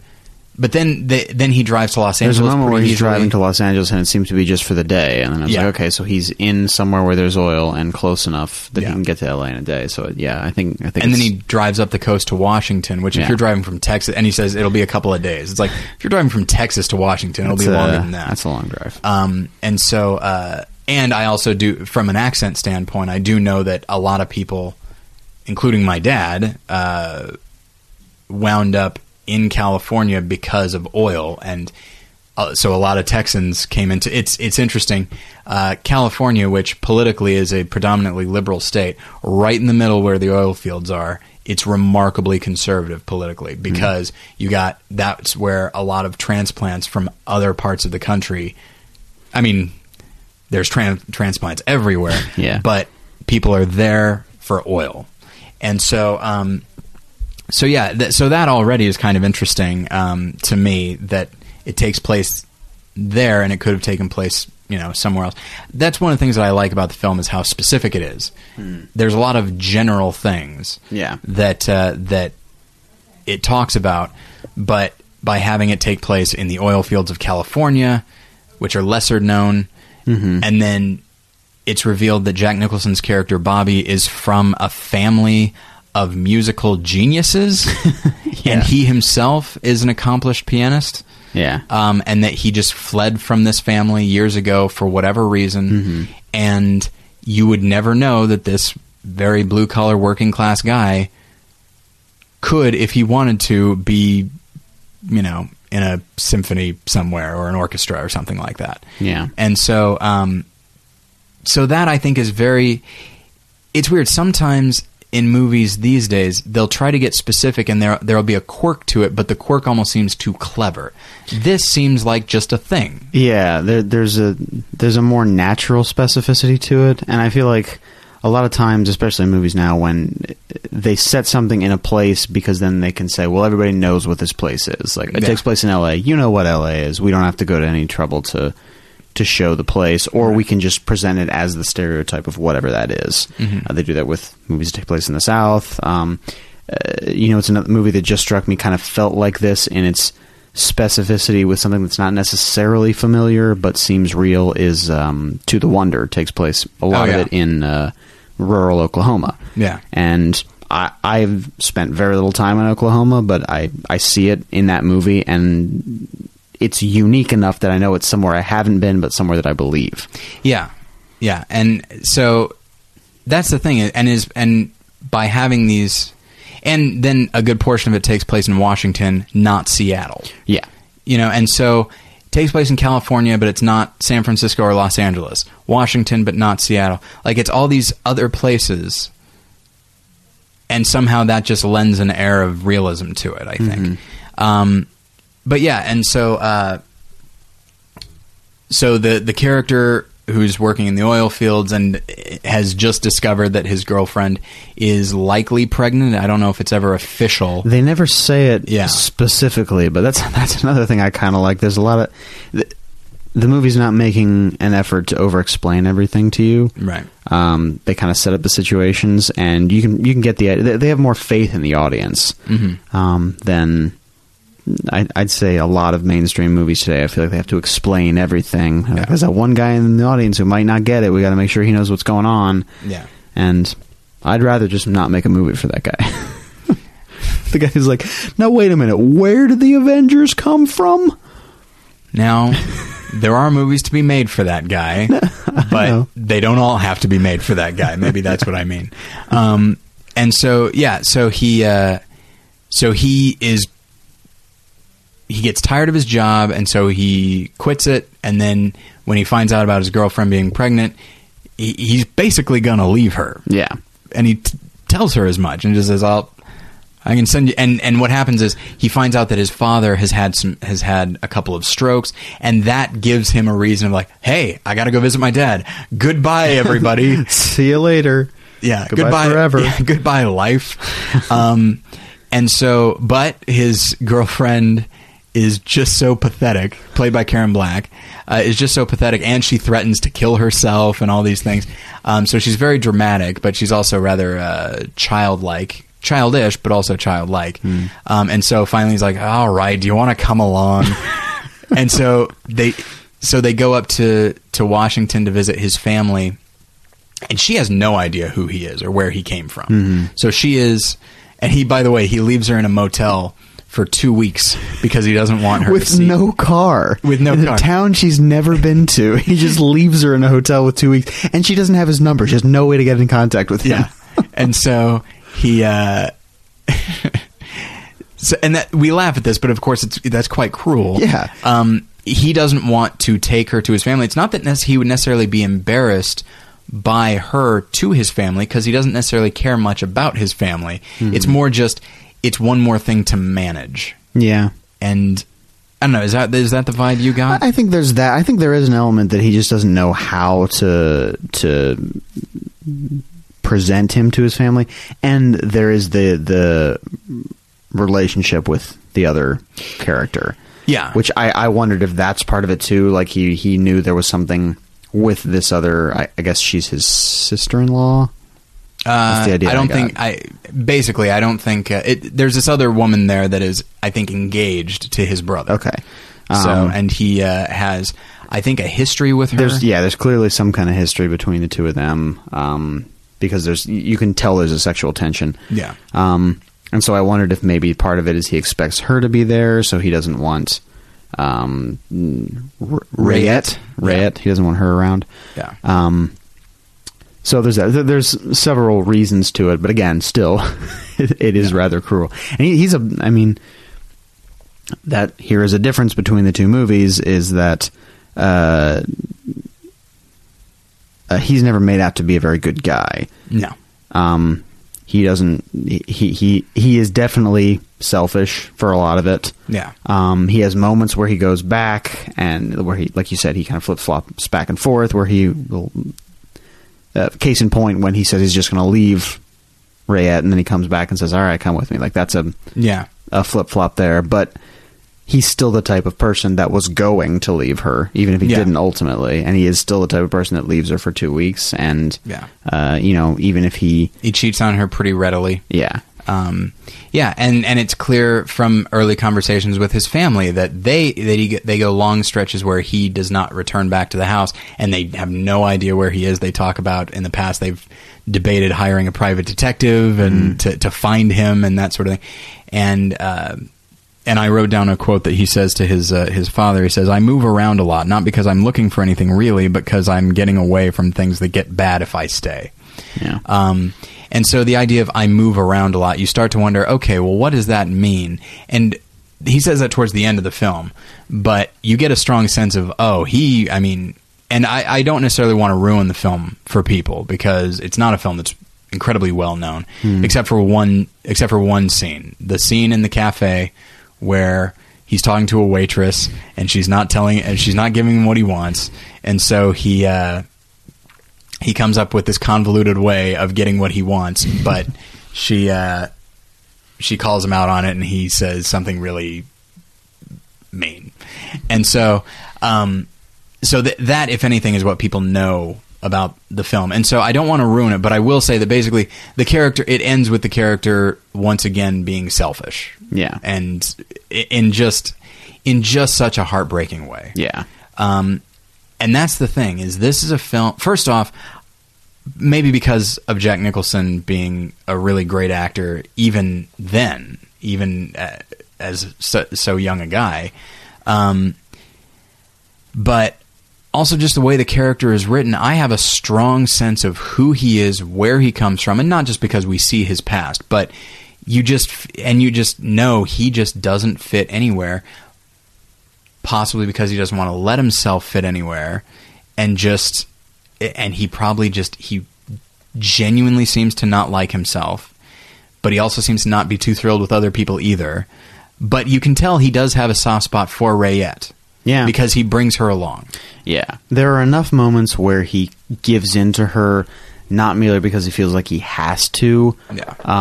There's moments where he could not give her what he wants, but he chooses to give her what he wants because there's still some kind of connection there. Yeah. Like that's the thing, is he cares for people, but he can't, or he's unwilling to stop what he does. Mm-hmm. And he seems to know that and regret it, and he tries to do the right thing, but often can't. And so there's this tension to the character. Whereas, and he often seems to know what he's doing is wrong, but he does it anyway. Whereas the character of Liz, she regrets what she's doing, but she would never not do it. You know what I mean? There's a big difference there. Yeah. And I don't know if there's ever a scene of apology. I don't think she ever apologizes. I'm back to Eat, Pray, Love. I don't know if she ever apologizes to anybody. I don't think she doesn't apologize to anybody. And there's this one one scene where it's a good bit of dialogue where Liz she's in India, she's talking to her ex-boyfriend, and she's crying and he's crying, and he says, "You sound good, you sound stronger." And she says, "So do you." And he says, "Well, I am an actor." And it's a nice moment because it acknowledges that,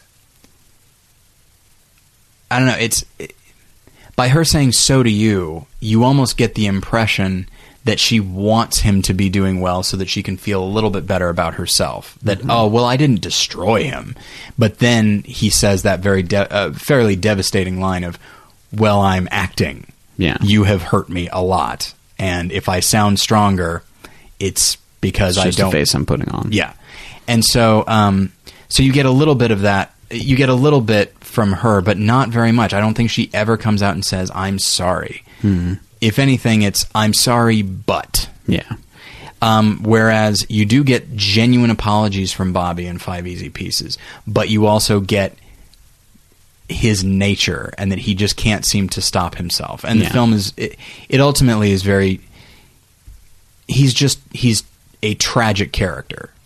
Yeah. Made all the more and deeply frustrating because he's hurting people around him. Mm-hmm. And it's just and so I don't want to spoil the end, but it's a very, I just said the word devastating, but it's a very devastating ending emotionally, I think. But yeah, so if you haven't seen 5 Easy Pieces, seek it out. It's good stuff. But I want to see if, let's see, I already read a few quotes here. Okay, so there's a character in 5 Easy Pieces named Catherine, and she's talking to Bobby, and then I'm going to quote her and something she says to Bobby, and then I'm going to quote something that Felipe says to Liz, and this should give you a general idea of the philosophy behind both of these movies. She says, "You're a strange person, Robert. I mean, what will you come to? If a person has no love for himself, no respect for himself, no love of his friends, family, work, something, how can he ask for love in return? I mean, why should he ask for it?" So that's a very complex idea. It is saying there's nothing wrong with loving yourself. There's also other people around. And if you're going to ask other people for love, you should probably be willing to give of yourself a little bit. Yeah.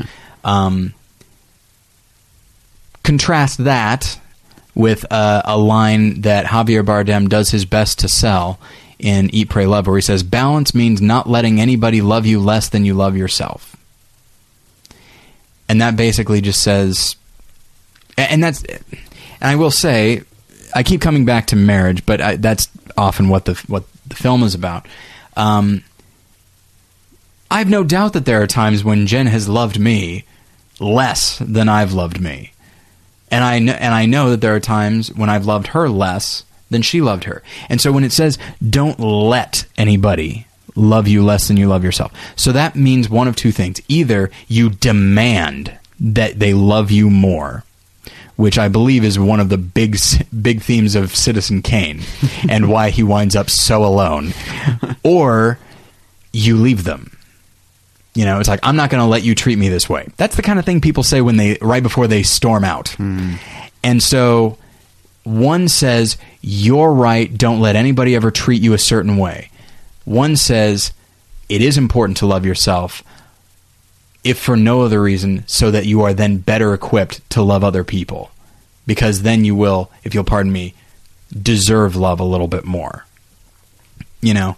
And it's just, one is an emphasis on other people and our relationship to other people. One is, people only matter insofar as how they are to you. Mm-hmm. And I feel like one film was made in 1970. One film was made in 2010. So there's a 40-year difference. And in that time, I feel like, and this was, you know, at the tail end of the 60s when you're starting to get a certain degree of, you know, what is it, the me generation and all that? Yeah. I think the idea, like the central idea of Eat, Pray, Love is more prevalent now than it was then. Mm-hmm. But I don't think it's just that it's because we've come to that point now, because I think I think it's a type of movie. I think because there are movies nowadays that more espouse the sort of 5 Easy Pieces view, whereas there were movies then that, like for instance, Love Story came out around a Love means time. Never having to say you're sorry. Exactly, which is a similarly selfish way of looking at love. Yes. And although it's a weird thing, because Ally McGraw says that to Ryan O'Neal as he's apologizing to her, as opposed to he demands an apology from her, and then she says, "I'm sorry, love means never having to say you're sorry." You have failed. Yeah. And so that's the thing. So even in that moment, though it's a sentiment I think is ridiculous, even in that moment, she's using it as a way of extending grace to him. You know what I mean? Yeah, that's true. And so, like, it's such a... don't get me wrong, selfishness is not a new thing. Yeah. But now it's... I don't know, it reminds me of a quote from Network in which Howard Beale says something to the effect of, you know, other countries are just as bad as the U.S., but we're the most advanced, so we're just getting there first. And it's just about, like, we have so many more tools to cause our own destruction now. And in the same way, I feel like now, what with, like, you know, the self-help movement and you know, don't get me wrong, I love the internet, but basically, but like with technology, the internet, you have more power now than you ever have to surround yourself only with what you like and agree with. And you don't really have to engage with people that aren't you and people that will challenge you. And so I feel like, yes, there's always been selfishness, but now we've turned it into a sort of art form, I think. And so I also feel like part of it, and now we're just going into sociological theory, I think, but I've always felt like part of it is the pendulum swinging back and forth between the way that like parenting patterns. And I think when people, like when we were kids, and there's probably like a 10 to 15 year window there, it was a time when there was a lot more of that. You can do whatever you want to do parenting. Like whatever you like is like, we'll give you whatever you want. Very kind of coddling, I think. And I think that might in a way also lead to this type of thinking. Yeah.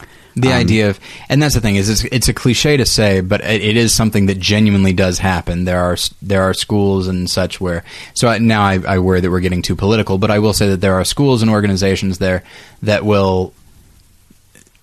they'll have a soccer game, but nobody keeps score because no one wants to feel like nobody wants to lose. Exactly. Or like the schools where they don't have letter grades because then, you know, people, it'll ruin their self-esteem, as if the self-esteem is something that needs to be like fiercely protected or children won't be able to function.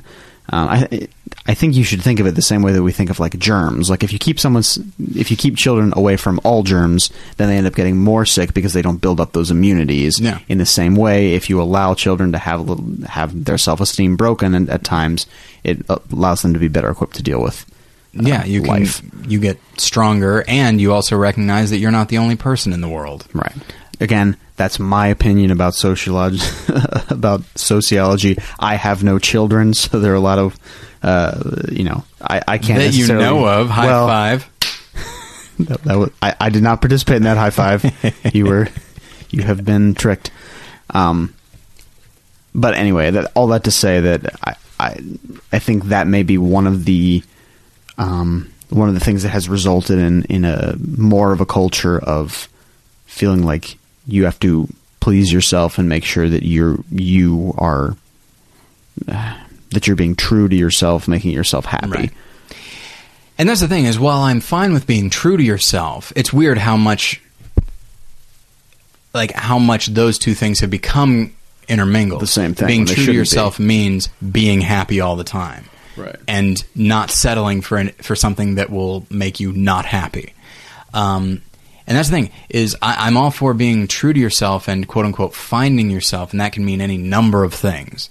It could mean finding out what your passions are in this life, and just finding out what you're genuinely good at and what you feel like you would like to do. And like those are legitimate goals. But yeah, so much of Eat, Pray, Love does seem to be less find what you like as opposed to run away from the things you don't, instead of engaging with them.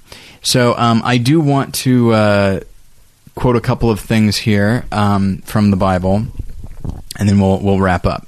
The first is Philippians 2, verses 3 and 4.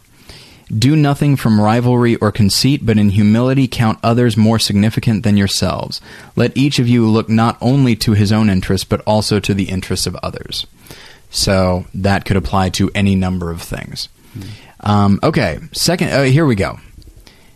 Now, when I found, I was familiar with this passage, but not so specifically. So this is 2 Timothy 3, verses 1 through 5. In preparation for this episode, when I stumbled upon this passage, I realized that so many of these terms and these descriptors could be used towards the character of Liz Gilbert. It astounded me. And so I'm going to read through them, and then there's a sentence at the end that might be worth paying attention to. But mark this, there will be terrible times in the last days. People will be lovers of themselves, lovers of money, boastful, proud, abusive, disobedient to their parents, ungrateful, unholy, without love, unforgiving, slanderous, without self-control, brutal, not lovers of good, treacherous, rash, conceited, lovers of pleasure rather than lovers of God, having a form of godliness but denying its power. Have nothing to do with such people. Now that is harsh. Yeah. You know, and there are people who say that the Bible and Christianity are way too harsh.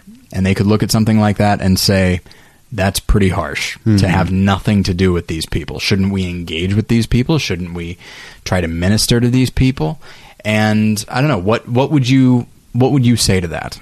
I've been thinking about this for the last few hours, but what first instinct, what would you say to that? I don't know. That's a hard one to answer. Yeah. Well, I'll throw this out there. The Bible also says, though I don't have it in front of me, not to cast pearls before swine. And if you're literally dealing with somebody who is all of these things, then they're probably not going to listen to you. Mm-hmm. And so, and what might happen is it starts with people will be lovers of themselves, which is something we all are. I'm not suggesting we hate ourselves. I'm not suggesting we despise ourselves. We should love ourselves because God loves us. And thus, we are lovable as a function of His love. Mm-hmm. So this is not a self-hate kind of thing. Yeah. But what it means when it says lovers of themselves, it means putting yourself above any and everybody. And so we all are naturally bent towards that. And so I feel like if you spend enough time with somebody who is genuinely all of these things, I feel like it's just a matter of time before something breaks through and you start to think, you know what? They might be right. Mm-hmm. Maybe on this one issue. Maybe they might be right. Mm-hmm. And so there is something to be said for, not leading yourself right into temptation. Yeah. But anyway, so that was so it's a combination of don't try to minister to, try to minister to everybody, sure, but after a certain point you'll realize this person isn't listening and all they're doing is frustrating you and confounding you and all of these things. And so really after a certain point you do need to walk away. Mm-hmm. And that's biblical, so that's good. That's not merely me saying, here's what I think. So I will end with this because the film ostensibly is about Liz seeking out answers, whatever those might be. And so I'll throw this out there. This is Matthew 7, verses 7 and 8. Ask and it will be given to you. Seek and you will find. Knock and the door will be opened to you. For everyone who asks receives. The one who seeks finds. And to the one who knocks the door will be opened. So those are very positive statements. Those are saying if you are looking, you will find it. Well, Liz is ostensibly looking and she doesn't find it. And that, I think, is what I want to get to, is the idea of if you're really looking for what Josh and I were talking about is the truth. If you're genuinely looking for the truth, recognizing that it might not coincide with what you want. Yeah. This isn't really a character who's seeking to learn anything. It's more a character that's just seeking self-validation. Yeah. And if you're looking for that, you'll probably find it too. Yeah, sure. And those are two totally different attitudes to come to something in hopes of coming closer to the truth or learning something or I guess either of those things are commendable, I think, from a human standpoint and from a biblical standpoint. But I feel like the other one is much more self-serving and is less productive. Yeah. And there's a line that I don't have in front of me, but it's something to the effect of, it comes in the form of voiceover where she says, God dwells in me as me. And that's from Eat, Pray, Love, not the Bible. Yeah. Okay. Because that's the thing is, I'm with you for the first part, not for the second part. Because when, basically, at that point, you're making yourself out to be God. Yeah. And literally anything you want, anything you like, if God dwells in you as you, it's those last two words that really change everything. If God dwells in you as you, and if there's something you like, clearly God must like it too. Honestly, I don't even understand how someone can come to that conclusion. Like, how someone can either write that or watch that in the movie and not think to themselves, there's a problem with that. You know? The idea that you are God. Like, it doesn't say that, but if you think about that at all, you're saying, like, God and our idea of God is in me because it is me. It's like, I create God. Like, God is what I want God to be. God is what I want. Yeah. So, I mean, I feel like if that's appealing to you to hear that, you have to stop for a moment, step back, and think about that. What are the implications of that for how you interact with other people? Like, if you are God, if God is in you through what you want, God is what you want, then why should you listen to what other people say? Like, why should you care about other people? Yeah.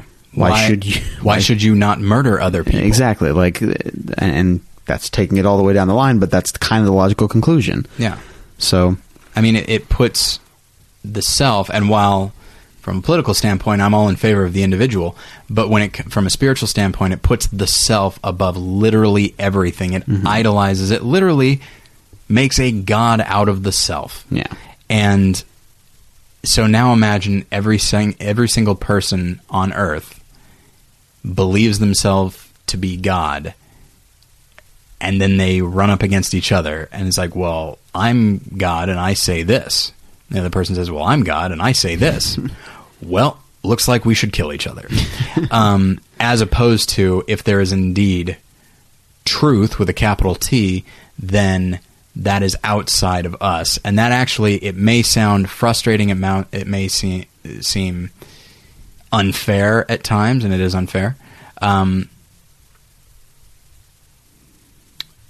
Should I delve into the notion of fairness? I don't think so. It may seem unfair, but it actually can be quite freeing knowing that's there. I mean, I find the idea of me being God terrifying because that means God is... Because if God dwells in me as me, that means he is me right now, not me as I could be. That means God is deeply neurotic, self-obsessed, paranoid, and exceedingly judgmental of himself and others. Like, that's not a God I want to worship. You know, that's not a God that's worthy of worship. Yeah. And so...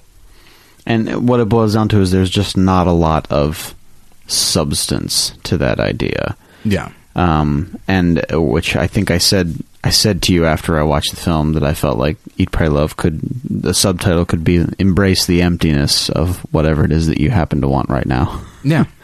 Because that's kind of what it celebrates, and it can present it as something positive because she's happy at the end of the movie.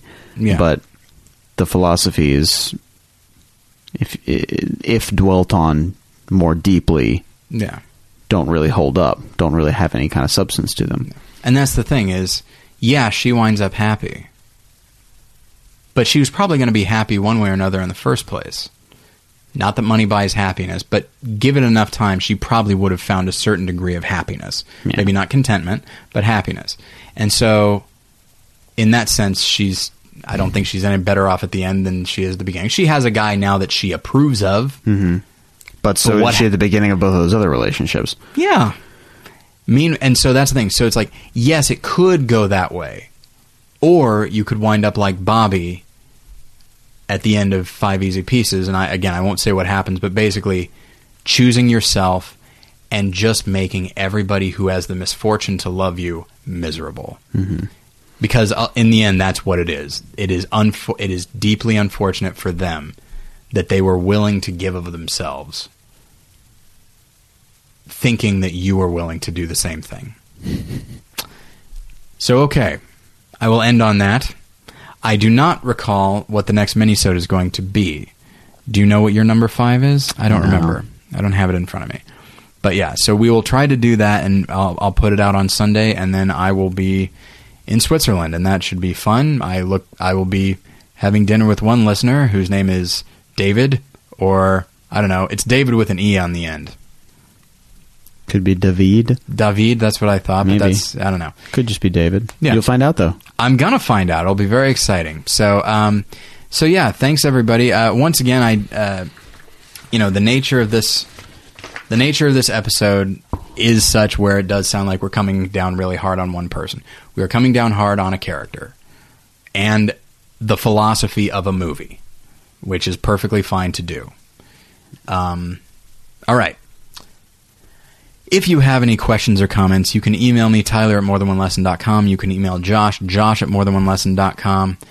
You can go on Facebook and join our group. You can follow me on Twitter at More Lessons. You can follow Josh At the Josh Long. at the Josh Long.